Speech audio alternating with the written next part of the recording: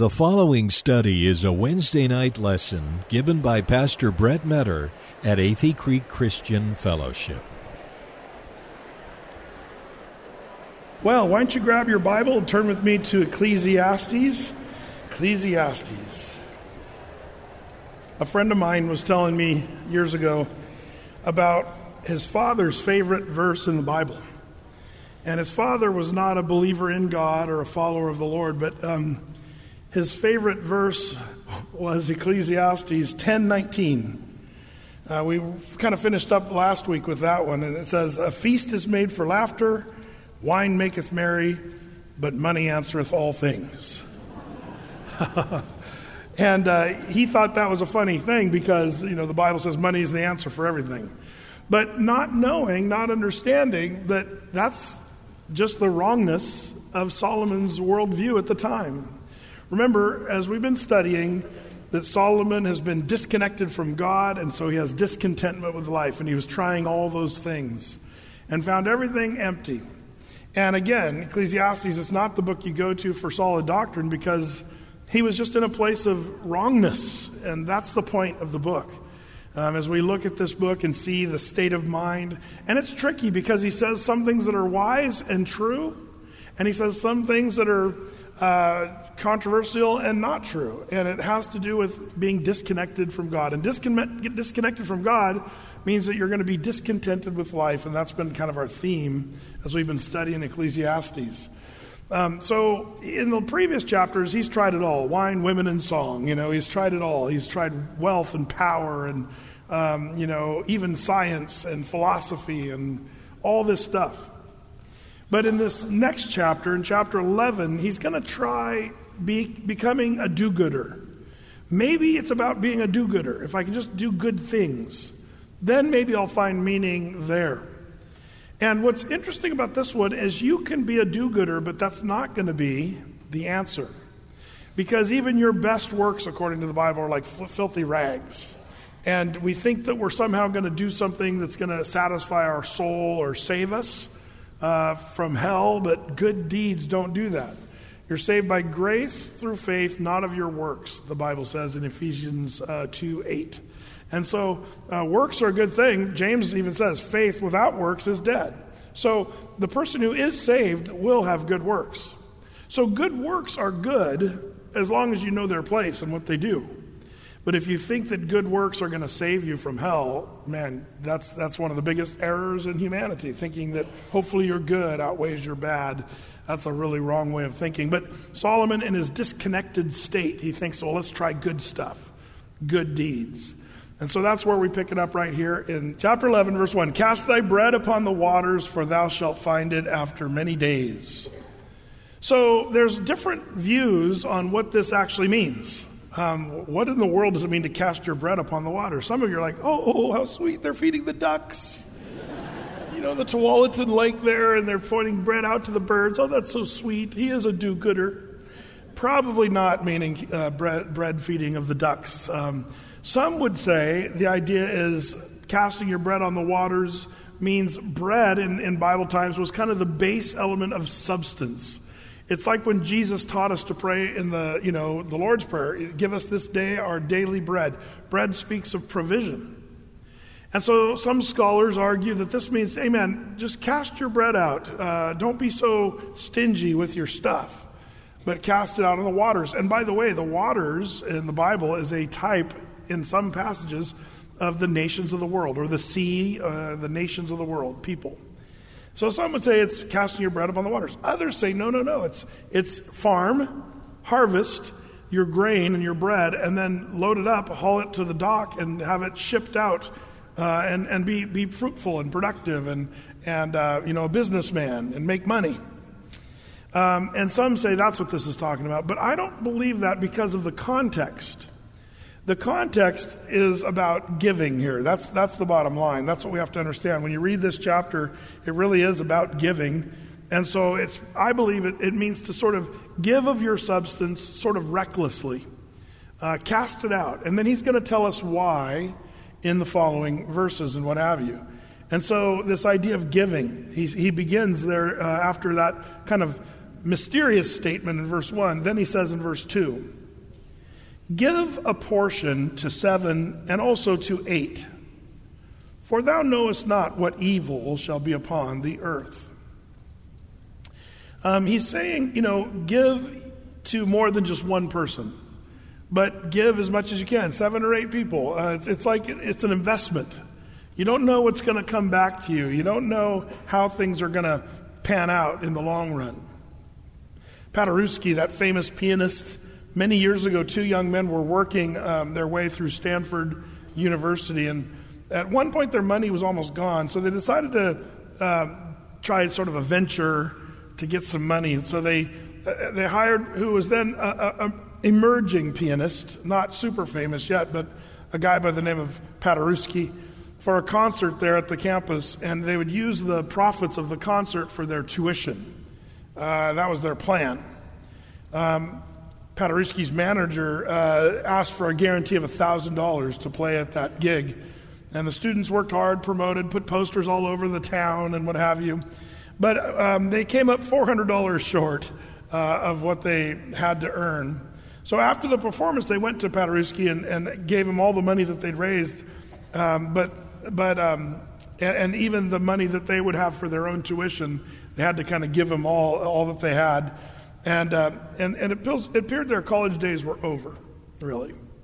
They didn't have enough money. But Paderewski saw what was going on, and so he said, tell you what, this won't do. He said, take out of this $1,600 all your expenses, keep for you each 10% of what the balance is for the work that you've done, and let me have the rest. So he just kind of blessed the guys. Years passed, many, many years later, and it's an interesting story where Paderewski eventually became the premier of Poland following World War I, political leader of the nation. Thousands of his countrymen were starving, and there was real trouble. People were in real trouble there in Poland after World War I. But the head of the U.S. Food and Relief Bureau actually shipped thousands and thousands of tons of food to his country to rescue them from their starvation. Later, he met the American statesman to thank him. That's all right, replied Herbert Hoover. Besides, you don't remember, but you helped me once when I was a student in college. The idea of, helping someone, you never know how it's going to come back and bless your socks off. That's what, according to that story. Proverbs chapter 11, interestingly enough, 11:25, it says, the liberal soul shall be made fat. Oh, you political people are like, oh, that's a great verse. The liberal soul shall be made fat, and he that watereth shall be watered also himself. The idea there, we're not talking politics, we're talking about liberal, that is in giving, being a big-hearted giver. And it says the liberal person will be made fat or full. He will lack for nothing if you're a giving person. And also, he that watereth, him shall be watered also himself. This is a principle of the Bible. That was in Proverbs, by the way, and that one came from the book of Proverbs, where Solomon wrote some amazing and powerful truths. But the idea is giving your bread out liberally, and don't just do it once or 7 times, but 8 times. The idea is not 7 or 8 literally, but to be liberal with many people and look for opportunities to give. And one of the things I've noticed is a lot of times we sit around and wait till we're ready to do certain things. Well, I'll give to people when I have enough money myself. And the problem is, how much is enough? It's like that young couple that would come once in a while and talk to me, Pastor Brett, we're engaged and we'll probably be married one day, but we're going to wait till our finances, really come together, and then we'll, pull the trigger on marriage. It'll be great. How long have you been dating? 18 years. Here's the problem. You see, the problem with that is finances are completely unstable. If you're waiting for your finances to be stable, you'll never get married. Good luck with that one. I bet Bill Gates doesn't feel financially stable in a lot of ways. It's a weird phenomenon about the way money works. And sometimes you just got to move. You got to get up and move and do. And the Lord will bless, and he'll fill in the rest. And that's kind of the idea here. Give the portion. You never know how it's going to come back to you and how the Lord will use that. And so the idea of giving is what he's getting at here. He says in verse 3, if the clouds be full of rain, they empty themselves upon the earth. Man, you don't need to tell us that. Portlanders, man, do you guys feel like it's been a little bit wet and gray lately? Whew, man, just don't stop raining. But you know, we sit around. Did you know that the Weather Channel is still one of the most watched channels on cable TV? People just sit around and watch, you know, the Weather Channel. That's interesting, especially as it relates to this verse. It says, if the clouds be full of rain, they empty themselves upon the earth. And if the tree falls toward the south or toward the north, in the place where the tree falleth, there it shall be. Brett, the Bible's full of great wisdom here on this one. Solomon's a smart feller. But the next verse kind of explains what he's getting at. It's meant to be ridiculous. Verse 4.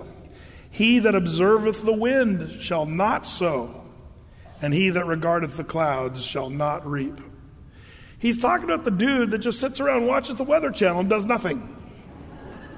He's watching the wind come and the rains and the tree fall. Well, where'd the tree fall? Where it fell. Like there's nothing to it. Like you're sitting around watching stuff. I wonder how many people are just the kind of people that just sit around and watch, while there's other people that are the ones getting up and doing things, especially as it relates to serving the Lord and doing stuff for the kingdom of God, serving the Lord. You know, I worry sometimes how easy it is in our culture to be so self-centered and be only thinking about what our thing is and, you know, what we have invested in, our money and our resources and all that stuff, and how am I doing and all that stuff. But the Bible says we're to prefer others over ourselves.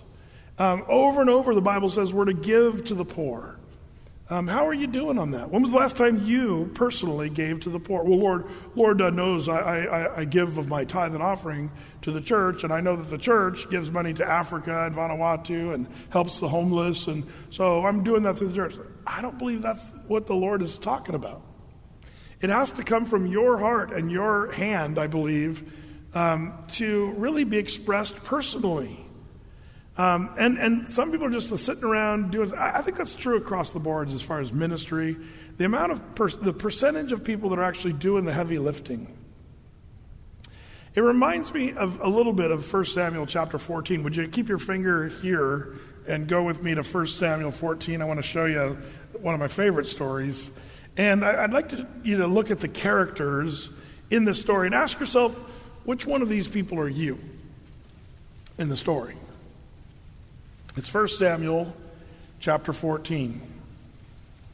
And there it says in 1 Samuel 14, verse 1, now it came to pass upon a day that Jonathan, the son of Saul, said to the young man that bare his armor, come, let us go over to the Philistines' garrison that is on the other side. But he told not his father. And Saul tarried in the uttermost parts of Gibeah under the pomegranate tree, which is in Migron. And there, the people that were there with them were about 600 men. And Ahiah, the son of Ahitub, Ichabod's brother, the son of Phinehas, the son of Eli, the Lord's priest in Shiloh, wearing an ephod, and the people knew not that Jonathan was gone. Okay, so far you got Saul sitting under a pomegranate tree with 600 soldiers, just chilling. You got these other guys that were, priests and what have you. They're wearing their religious garb. But there in verse 4, it says, and between the passages by which Jonathan sought to go over to the Philistines' garrison, there was a sharp rock on the one side, a sharp rock on the other side, and he named the place one Bozez, and the other he named Senna, or thorny. One side is enlightening, and one side is thorny. Interesting. Verse 5, the forefront of the one was situate northward toward Michmash, over against the southward over against Gibeah. And Jonathan said to the young man that bare his armor, come, let us go over to the garrison of these uncircumcised. It may be that the Lord will work for us. For there is no restraint to the Lord, to save by many or by few. And his armor-bearer said unto him, do all that is in thy heart. Turn thee, behold, I am with thee, according to thy heart. Then said Jonathan, behold, we will pass over these men, and will discover ourselves unto them. If they say thus unto us, tarry until we come to you, then we will stand still in our place, and we will not go up to them. But if they say, come up to us, then we will go up, for the Lord hath delivered them into our hand, and this shall be a sign unto us. So a little test, if the Lord is in it. I would have done the reverse thing. If they said, hey, you wait right there, we're coming down to kill you, I'd say, okay, I'll wait. But he said, no, if they say come up, then we'll climb up the cliff and then fight the Philistines. That sounds exhausting, just climbing up the cliff. I'd get up to the top and say, okay, hold on, guys. Woo, okay, all right, now we can fight. But that's not Jonathan's way, I guess. So, verse 11, the both of them discovered themselves unto the garrison of the Philistines. I wonder how they did that. Jumped out of the rocks. Like, what did they do? I don't know, like made funny faces or yelled at them. I don't know. But I'll probably check that out when we get to heaven, what happened there exactly. So they discovered themselves, the Philistines, and the Philistines said, behold, the Hebrews come forth out of the holes where they've hid themselves. And the men of the garrison answered Jonathan and his armor-bearer and said, come up to us, and we will show you a thing. And Jonathan said unto his armor-bearer, come up after me, for the Lord hath delivered them into the hand of Israel. And Jonathan climbed up upon his hands and upon his feet, and the armor-bearer after him, and they fell before Jonathan, and his armor-bearer slew after him. And that first slaughter which Jonathan and his armor-bearer made was about 20 men within, as it were, a half acre of land, which the yoke of oxen might plow. And there was trembling the host in the field, and among all the people, the garrison and the spoilers, they also trembled, and the earth quaked, so it was a very great trembling. Man, can you imagine that scene? So, who are you in the story? I wonder if there's some of you that are Jonathans. Man, let's just see if the Lord's in this thing. You know, I love this because I know some of you in this room, and you guys have stepped out in ventures of faith. You've attempted great things, for the Lord, and just to see, Lord, are you in this? And I know some of you even tried stuff and failed, but you just kept trying stuff, and eventually the Lord gave you real victory. And there's a few Jonathans that are around. Another one that I love in the story is the armor bearer. I mean, think about how crazy that it'd be. You wake up in the middle of the night and your boss is like, hey, you and I, let's go take on a whole army of Philistines. You want to do what? But he was willing. He said, man, I'm with you. I love the armor bearer. And what did he do? Jonathan did the main killing, if you know what I mean. And then the armor bearer went up after him and kind of did the finishing off of the guys, is the idea. And he got to be a part of something great because he was an armor bearer. How the Church of Jesus Christ needs more armor bearers. Man, I'm so thankful for the armor bearers we have in this fellowship, because some of you are not necessarily built by the Lord to be the Jonathan, but man, you need to have the armor bearers, the people that are willing to stand with you and do battle with you. And man, that's so valuable. Praise the Lord for the armor bearers in the story. Then there's others. I hope none of you are Saul. Who was Saul? Well, he was a head taller than everybody else. He was the king. He should have been doing something, but he was doing nothing. He was just snoozing under a pomegranate tree, doing nothing. He even had a whole army at his disposal, but instead of going out and doing something, he just sat around sleeping under a pomegranate tree. And then there was the 600, almost worse still than King Saul. The 600 just following a guy who was doing nothing, sitting around under a pomegranate tree. 600 people just chilling, doing nothing. And man, God forbid that any of us be those people, just sitting around watching the trees fall down and the rain come out of the clouds. But the idea is to get out and do what the Lord's called you to do, to step out in ventures of faith. The Lord says, man, I'll go with you. Be thou strong and of good courage. The idea of just trusting that the Lord is going to go before you in those ventures of faith. And a lot of people, I think we get used to the idea of the church being the ministry, and then I just come and attend church. And then some people say, hey, Pastor Brett, I need to start up a Bible study. We need you to announce it on Wednesday night, or sanctioned activity of Athey Creek Christian Fellowship. But that's not really the way we roll. At Athey Creek, we want you to step out in ventures of faith, but man, you don't need our permission. I hope that every one of you are stepping out in various forms of faith, trusting that the Lord can do certain things, and even being willing to risk making messes. Remember what it said there in Proverbs 14? What is it? empty, crib or ox pen is clean.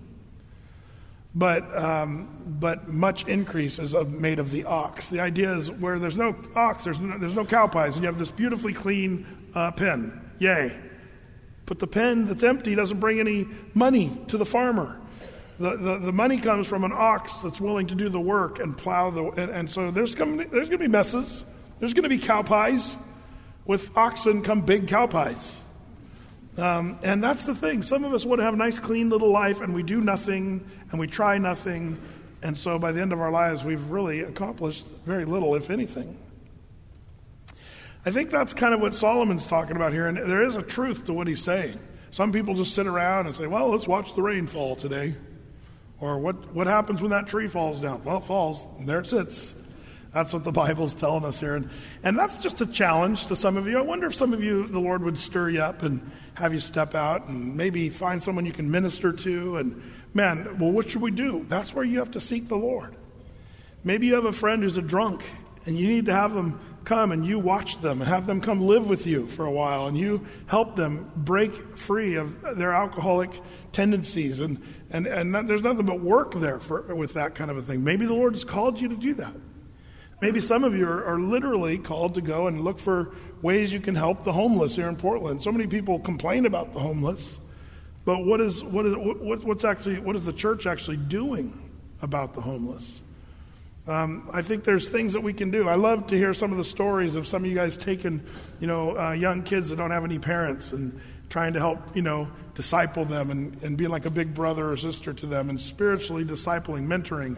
Man, that's so cool. We got a bunch of you doing that here at Athey Creek. And some of you are leading home groups, and others of you are teaching Sunday school, and some of you are doing missionary work. There's so many things we could talk about.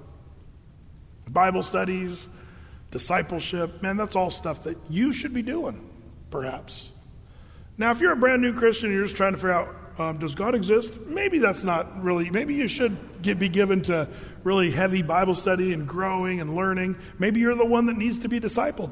Maybe you're the one that should step out and say, man, would you disciple me? Find somebody in the church. Don't come to me. I get asked that 100 times every day. Brett, would you disciple me? Not enough time to do that. We're doing some of that right now, I suppose, Wednesday night Bible study. But, there's tons of great men and women in this congregation that I would say, man, I wish I could sit down and hear what they are learning and studying from the Scriptures. So being willing to step out in a venture of faith, man, that's kind of what I think is important. Now, Solomon, he's going to say, even this is all vanity, but apart from God, doing good deeds is emptiness. But with God, serving the Lord, that's where this stuff is actually good and brings about good fruit. So back to Ecclesiastes 11. It says there in verse 5, it says, as thou knowest not what is the way of the Spirit, literally probably translated wind there. You don't know where the wind's going to blow, nor how the bones do grow in the womb of her that is with child. Even so, thou knowest not the works of God who maketh all. You really don't know how things really happen or what's really going on. He's saying, we don't really have a clue. In the morning, verse 6, sow thy seed, and in the evening withhold not thy hand, for thou knowest not whether shall prosper either this or that, or whether they both shall be alike good. King James language, a little tricky here. Basically, just keep sowing, because you'll reap. And maybe some of the seed that you sowed in the morning will bring fruit, or maybe some of the seed you sowed in the night will bring fruit. We don't know, but just sow. Sow some seed, morning or evening. But be busy doing something, because you don't know what's going to happen. I think that's true. I found that out experientially in my own life. Over the years, I've done Bible studies and stuff since I was a kid. I led Bible studies when I was 12 years old. And some of my Bible studies were successful, and some of my Bible studies were a total flop. I remember when I was doing youth ministry, and I wanted to do a high school thing. And it's so funny because who knows what's going to be good and what's going to be not good. But I remember trying various forms of Bible studies with high school kids, and nobody ever showed up. But for some reason, there was this one particular time where the Lord just kind of put on my heart to start a Bible study in the downtown area of Medford. There was this little coffee shop sort of under the freeway bridge there, and I had kind of a connection with the person who owned the coffee shop. And so I said, man, can we start a Bible study here at 6 a.m.? It's just going to be some few high school kids. And I was going to teach through the book of Daniel. And I announced it to the high school kids at church, and I thought maybe one or two kids would show up. And I was kind of expecting failure, like some of my other Bible studies. That's what I love about the Lord. It doesn't really require much faith, because I didn't have much faith. I thought, well, maybe a kid will show up. Hopefully somebody with a pulse will show up. And the very first week we had like 20 kids. The next week we had like 40 kids. The next week the place was jam-packed from wall-to-wall kids. And we were doing this Bible study. And who would have, I had no idea why that, even to this day, I don't know why suddenly we taught through, the 12 weeks of teaching through the book of the 12 chapters of Daniel. And the Lord just blessed it. Who can figure that out? It's a little nerve-wracking when you've done a bunch of trial and error things like that. Because I remember moving to Portland and saying, hey, let's, Deb and I prayed about it. Let's start a fellowship. Let's start a church in Portland, Oregon. Didn't know anybody up here until we met just 1-2 couples, and eventually started things after we met some of these new friends in Portland, and we started a Bible study, and then ultimately church. Who would have known whether it would work or not? We didn't have any idea. But by the grace of God, He's blessed that. And I wonder how many of us are missing out on some of the blessing God wants to pour out to you and through you in ministry. But you're not willing to sow or step out of that comfort zone of just the life that you're holding. Just something to think about, something to pray about. Lord, are there things I should be doing, ventures of faith that I should be stepping out in? So sow in the morning, sow in the evening, because you don't know when you're going to prosper. Well, now he's going to talk about life and death, and he's going to use the idioms of light and dark. Light represents life, dark represents death. It says in verse 7, truly the light is sweet, and a pleasant thing it is for the eyes to behold the sun. He's basically saying it's a blessing to be alive. But if a man live many years and rejoice in them all, yet let him remember the days of darkness, for they shall be many. All that cometh is vanity. Basically, your dark days are there too, but ultimately you're going to end up in death. So be happy about that. It's sort of another depressing statement from Solomon. And then he's going to talk about youth. He says in verse 9, rejoice, O young man, in thy youth, and let thy heart cheer thee in the days of thy youth, and walk in the ways of thine heart, and in the sight of thine eyes. Now pause for a second. This is, some of the young people are like, yeah, this is a great verse. Young people, what are they supposed to do? Man, let their heart cheer up because you're young. Man, I'm young. And what does it say? Just like the millennial mantra, and walk in the ways of thine heart. Fulfill your dreams. Do what you want. But there's a but here in this sentence. It says, do all that you want in the sight of your eyes, but know thou that for all these things God will bring thee into judgment. Therefore remove sorrow from thy heart and put away evil from thy flesh, for childhood and youth are vanity. Ooh, man, bummer. He sounds like a little bit of an old geezer here, if you ask me. Remember what Mark Twain said? Mark Twain said, why is youth wasted on the young? And you have to be an old person to understand that. It's an interesting thing, and he's actually going to talk about old age in the next chapter. But the idea is, he seems to sort of think that you can live your dreams and as a young person, but eventually you have to be careful because your young deeds are going to come back and get you because God is a judge. And we talked about God and His judgment on Sunday, and sometimes that judgment can be painful. So be careful, young people, is what he's saying. And you can do all that stuff, but remember, God will bring thee into judgment, so watch out for that. Now he says youth and childhood are vanity, and that's him being disconnected from God. But I love that the Bible actually teaches opposite of that. The opposite. This is where Ecclesiastes, you have to be careful. He's wrong about this. Man, the Lord used young people throughout the Bible. You know, many of you have images in your mind of the 12 disciples of Jesus as being these old, gray-headed, bearded men, you know, walking around in wisdom with Jesus around, you know, Galilee and Jerusalem and stuff like that. But most scholars believe that Peter, James, and John, Peter was probably the oldest of the disciples, and most of the disciples were probably still in their teens when Jesus called them into ministry. You know, Timothy was a young man, and Paul had to say, Timothy, don't despise your youth, but be an example of the believer. Like you know, people might think you're too young for ministry, but don't be bummed about that. Just be an example of a solid believer as a young man. It's amazing that Jesus began his ministry at the age of 30. So this idea of having to be old before you can be used, I feel like churches do themselves a disservice when they wait too long to sign up younger elders and younger worship leaders and younger, you know, women's ministry people. And we wait for just old age because of the church. And a lot of times the church becomes a very old, outdated, and sadly, the young people are just not there.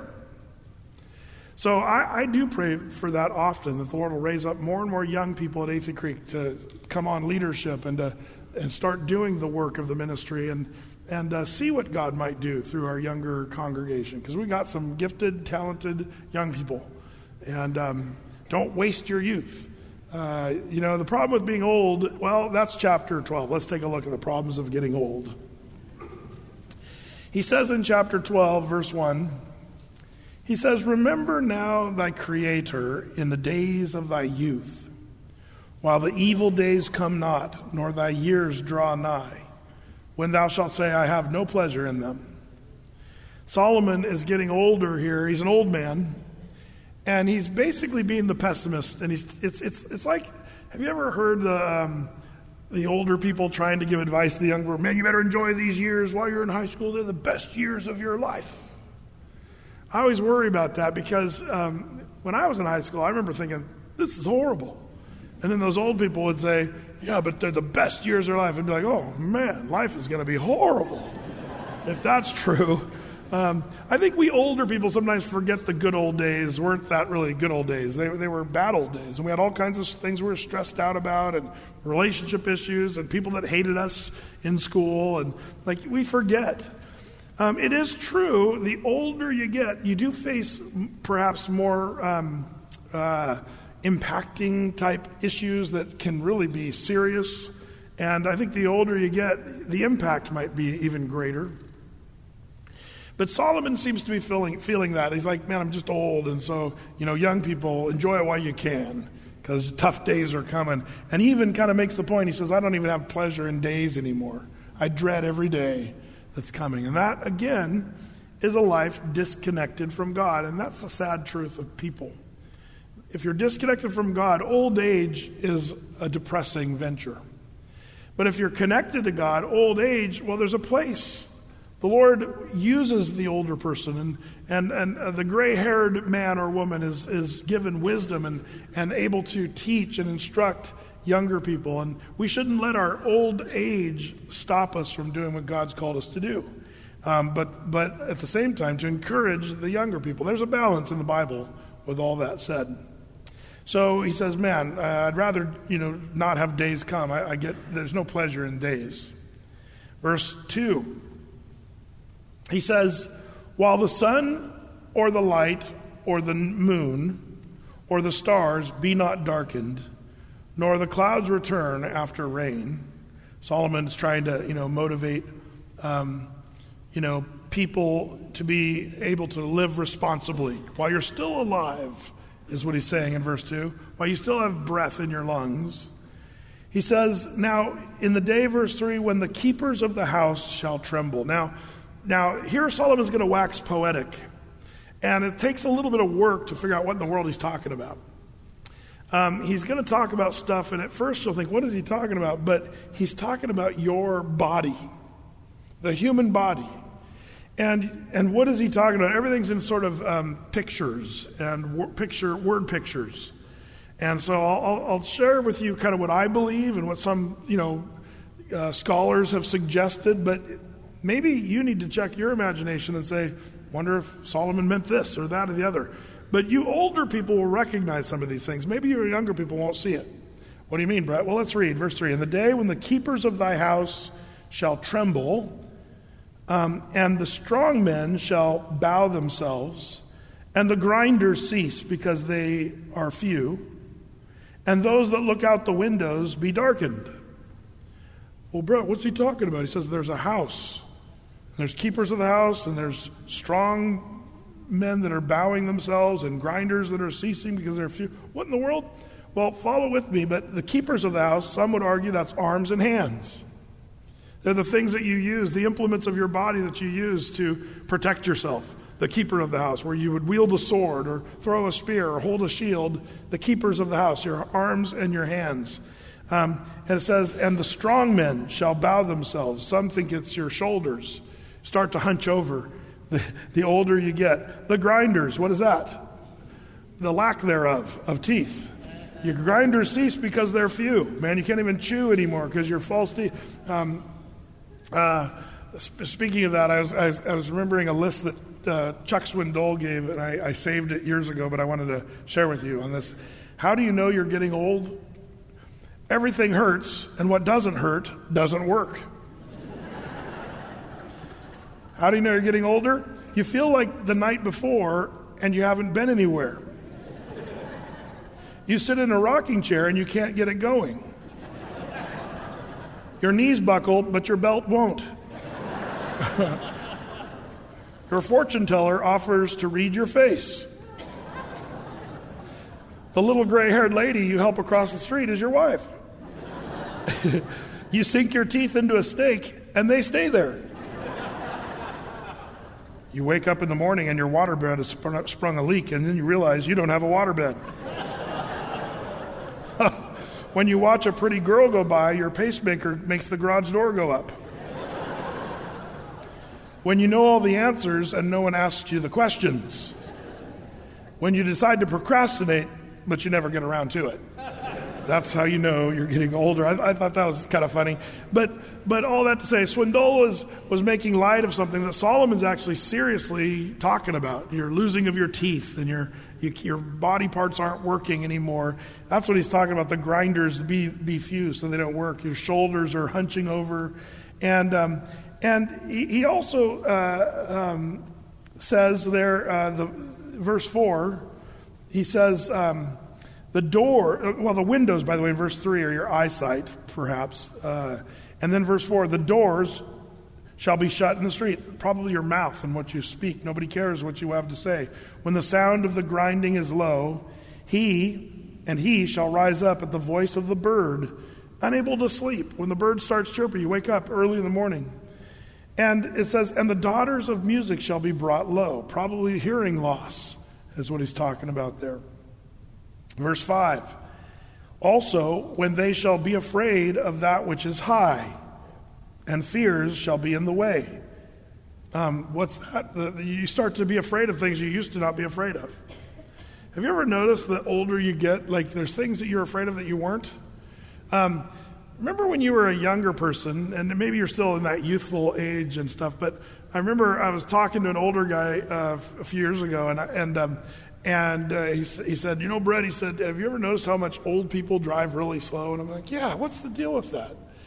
And he said, well, it's because, and I think he was saying this experientially. He's like, you know, he says, I just can't see very good anymore. So it's probably good they're making bicyclists have lights that flash really bright and stuff. I just can't see them anymore. And and he said, if you only knew how dangerous it is for me to be on the road. I was like, wow. Boy, that makes me nervous. But it's true, you know, the older you get, you used to be have a lead foot and you drive here and there fast, but you get older and your reaction time slows, and that's kind of what Solomon's acknowledging. He's just saying, man, you just aren't the same as when you were young, and you're afraid of stuff. You're afraid of being high, like your balance starts to go, and you can fall over or fall off of things that you used to climb on. That's why all the old people, now grandson, get off that thing, you're going to fall down and break your neck. Why are they saying that? Because that's what happened to you if you did it. But grandson, he's still got agility, and he can still do that stuff. It's a funny thing. That's what he's comparing. And he says, your fears shall be in the way, verse 5. And then he says, the almond tree shall flourish. and the grasshopper shall be a burden. There's questions. What's the almond tree flourishing? Scholars suggest that the almond tree has white blossoms, and it's talking about your gray hair starts to flourish, like blossoms on an almond tree. Does your head look like an almond tree? Mine does, as it turns out. White hair is what it's probably talking about. Almond tree shall flourish, and the grasshopper, well, it'll be a burden. Little things will bother you is the idea there. And desire shall fail, because man goeth to his long home, and the mourners go about the streets. That's talking about death. You see, this is a very poetic way of talking about old age and what it looks like. And Solomon sounds so depressed about old age. But one of the things that I love about the Word of God is, unlike our culture and unlike Solomon, and because our culture is disconnected from God largely, we don't celebrate old age anymore in our culture. We try to hide old age. We get surgery and Botox to sort of conceal old age. And it's amazing, some of these Hollywood people can't even close their mouth anymore because their Botox. And it's just so sad. Like, does that look good? Not really. But they think somehow they're erasing old age. But the Bible talks about celebrating the gray-haired person and letting them be able to use their wisdom and teach the younger.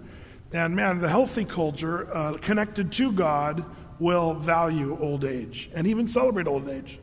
The reason I think our culture freaks out about old age is because we're afraid of death. Culture is afraid of death. And we talked about that a few weeks ago, that the believer, precious in the sight of the Lord is the death of his saints. If you know you're headed to heaven, old age, every wrinkle you get should be a reminder that you're headed for heaven and you have something to look forward to. And we should cheer each other up in the area of old age. Solomon, apart from God, all he can think about is aches and pains and death. And that's really what he's talking about. Verse 6, or ere the silver cord be loosed, or the golden bowl be broken, or the pitcher be broken at the fountain, or the wheel broken at the cistern. What in the world is he talking about there? I have no idea. I mean, again, I've done my homework on this, and some suggest it's your spinal column, and your dome is, the bowl is your head, and the pitcher be broken at the fountain. You wet your pants, depends, and all that stuff. Like it's amazing all the stuff that people have come up with what this stuff means. But maybe it is, maybe it isn't. But I'll leave verse 6 for you to do deeper study and research on if you're really interested. Verse 7, then shall the dust return to the earth as it was, and the spirit shall return unto God who gave it.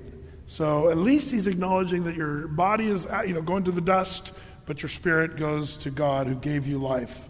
That's at least part of the truth that he's understanding.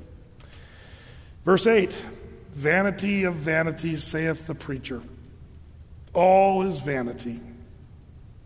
And moreover, because the preacher was wise, he still taught the people knowledge. Yea, he gave good heed and sought out and set in order many proverbs.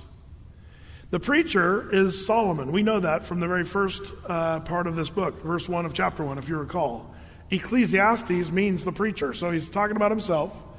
And the idea here in this verse, 8 and 9, he said everything's vanity, and he says, he said the preacher was wise, but there's sort of a hint here that he was wise, but he was sort of unwise. He was wise, but he didn't use his wisdom. And what a funny thing to think about when you really think about Solomon and what he did. Here's a guy who, when he had opportunity, asked the Lord for wisdom. And the Lord gave him wisdom second to none. And then you watch Solomon's life, and he spent so much of his life living in total folly and foolishness. And you think, how can that be? And the answer is a bit spooky. You can have wisdom, but the question is whether or not you use that wisdom. Solomon did not use his wisdom. But what he's saying here is he still, even though he didn't always use his wisdom, he still wrote down wisdom. But I don't think he's talking about the wisdom of Ecclesiastes. I think he's talking about the wisdom from Proverbs, the book of Proverbs.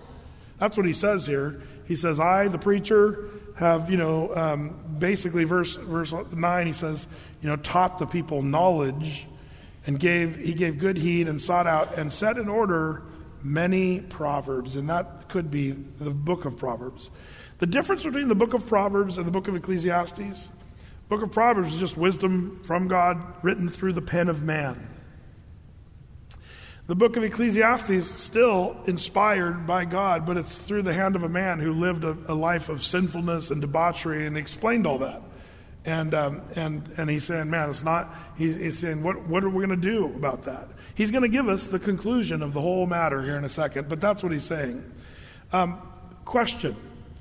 If you're a person who is going to try to teach people good things, do you have to have all those good things down yourself?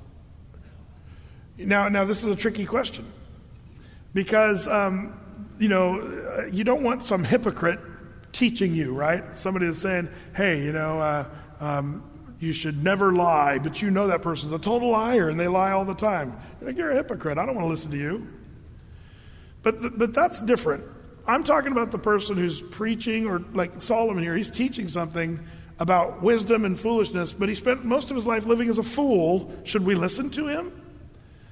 And the answer, I believe, is yes. And here's the thing I want to tell you. Some of you feel like, well, I can't disciple someone, like you were talking about earlier, Pastor Brett. I can't be a Sunday school teacher, or I can't, start a Bible study at work, or because I still wrestle with sin, man. I still struggle with stuff. And there's people that actually will dismiss the calling on their life because they don't have all their sins, figured out. But the question is, if that were the rule, if you could teach the Bible, you had to have your life totally together. Question, who would be the Bible teachers in the world? Yeah, only Jesus. Jesus would be the only one who could teach. The rest of us, toast. And I'm so thankful because, once in a while I'll hear these guys that say, man, Brett, do you sin? Yes. Then why are you the pastor? Wow. Well, let's talk about Paul the Apostle. Paul was a great dude. And Paul, man, he said, I do the things I don't want to do, and I don't do the things I do want to do. That's called sin, by the way. Paul said, I, Paul, am, not was. He says, I am the chiefest of sinners. Paul, even in his old age, knew that he had his own flaws and failures and shortcomings. But here's the thing that I love about Paul, is he never claimed to be perfect. If a pastor or you as a teacher or someone who's discipling somebody, you present yourself as being perfect, you're setting yourself up for a big fall. But if you let people know, man, we're learning, we're still growing, the Lord's still teaching us stuff. But here's the thing you need to remember, and tuck this away.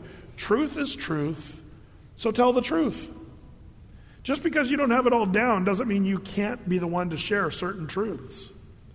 And frankly, sometimes the person who's actually failed in those areas might just be the best voice. Say, man, don't do what I've done. Don't go down the same path that I've gone down. And truth is truth, so tell the truth. Don't be afraid to speak truth, even though you're not perfect. I've found that people will use that as an excuse as to why they can't minister because they feel like they still sin. And again, that's like the couple says, we'll get married when our finances are in order. Finances will never be in order. That's a waste of time. Sometimes you got to just do things in faith. Same thing with teaching. That's kind of what Solomon's saying here in verse 9. So he says, verse 10, the preacher sought to find out acceptable words, and that which was written was upright, even words of truth. That's kind of what he's saying here. To sort of make sense of things of life is Solomon's endeavor. And he's using the careful words to make it clear.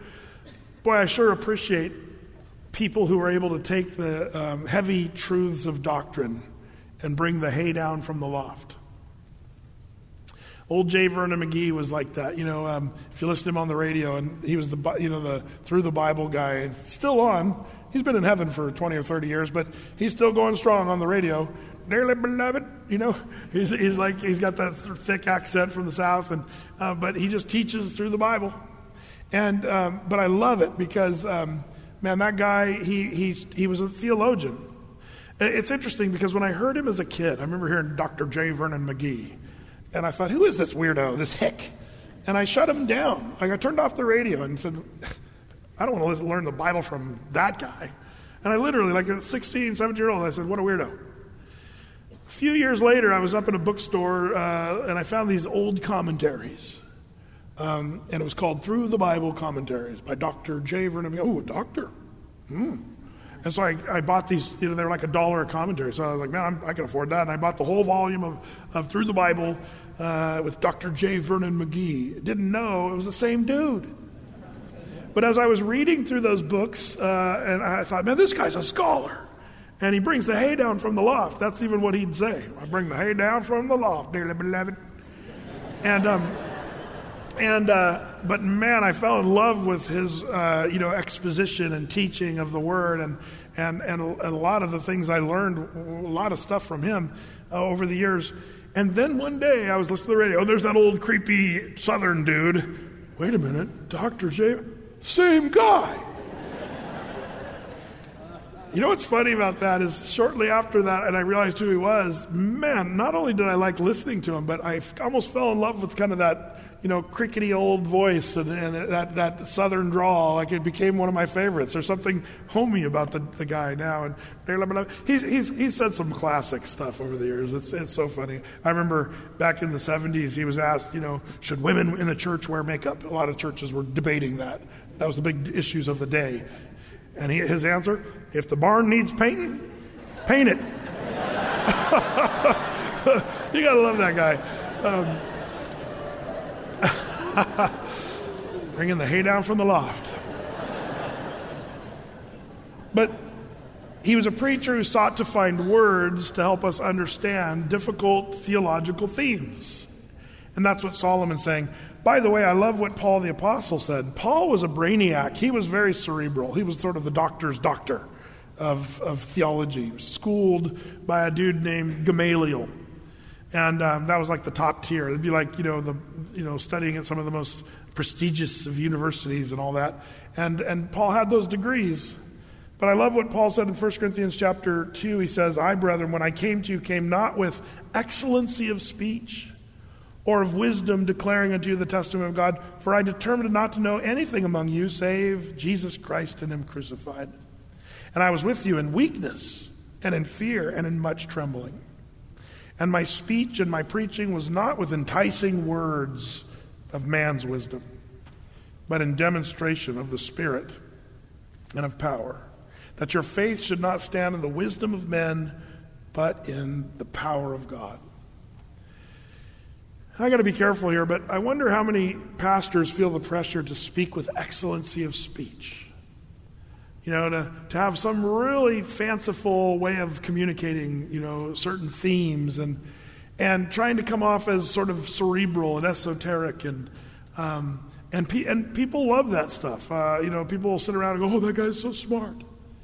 And I wonder, if it's really perhaps not as hard as one might think to sound cerebral and come up with fancy stuff, but to speak simply, and words are not enticing men. Trying to manipulate is the idea people to believe and stuff like that. I think there's a lot of people that see right through that stuff, and it's meaningless to them.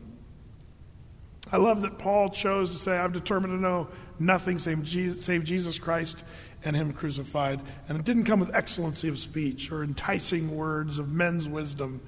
Man, that's something that you should be freed up by.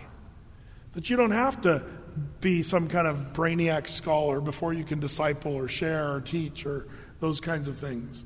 Take all that pressure off, come with simplicity, and if you can just speak the gospel, man, you're ready to roll. If you can preach Jesus Christ and him crucified, man, you qualify. I love that. Well, back to Ecclesiastes, Solomon's saying, man, I've sought to find acceptable words. Verse 11, the words of the wise are as goads, and as nails fastened by the masters of assemblies, which are given from one shepherd. Goads. This in the New Testament is interpreted there in the book of Acts, chapter 9. Remember when Paul got knocked off his high horse by the Lord himself? And the Lord said to Paul, why do you always, kick against the pricks? Huh? Did what?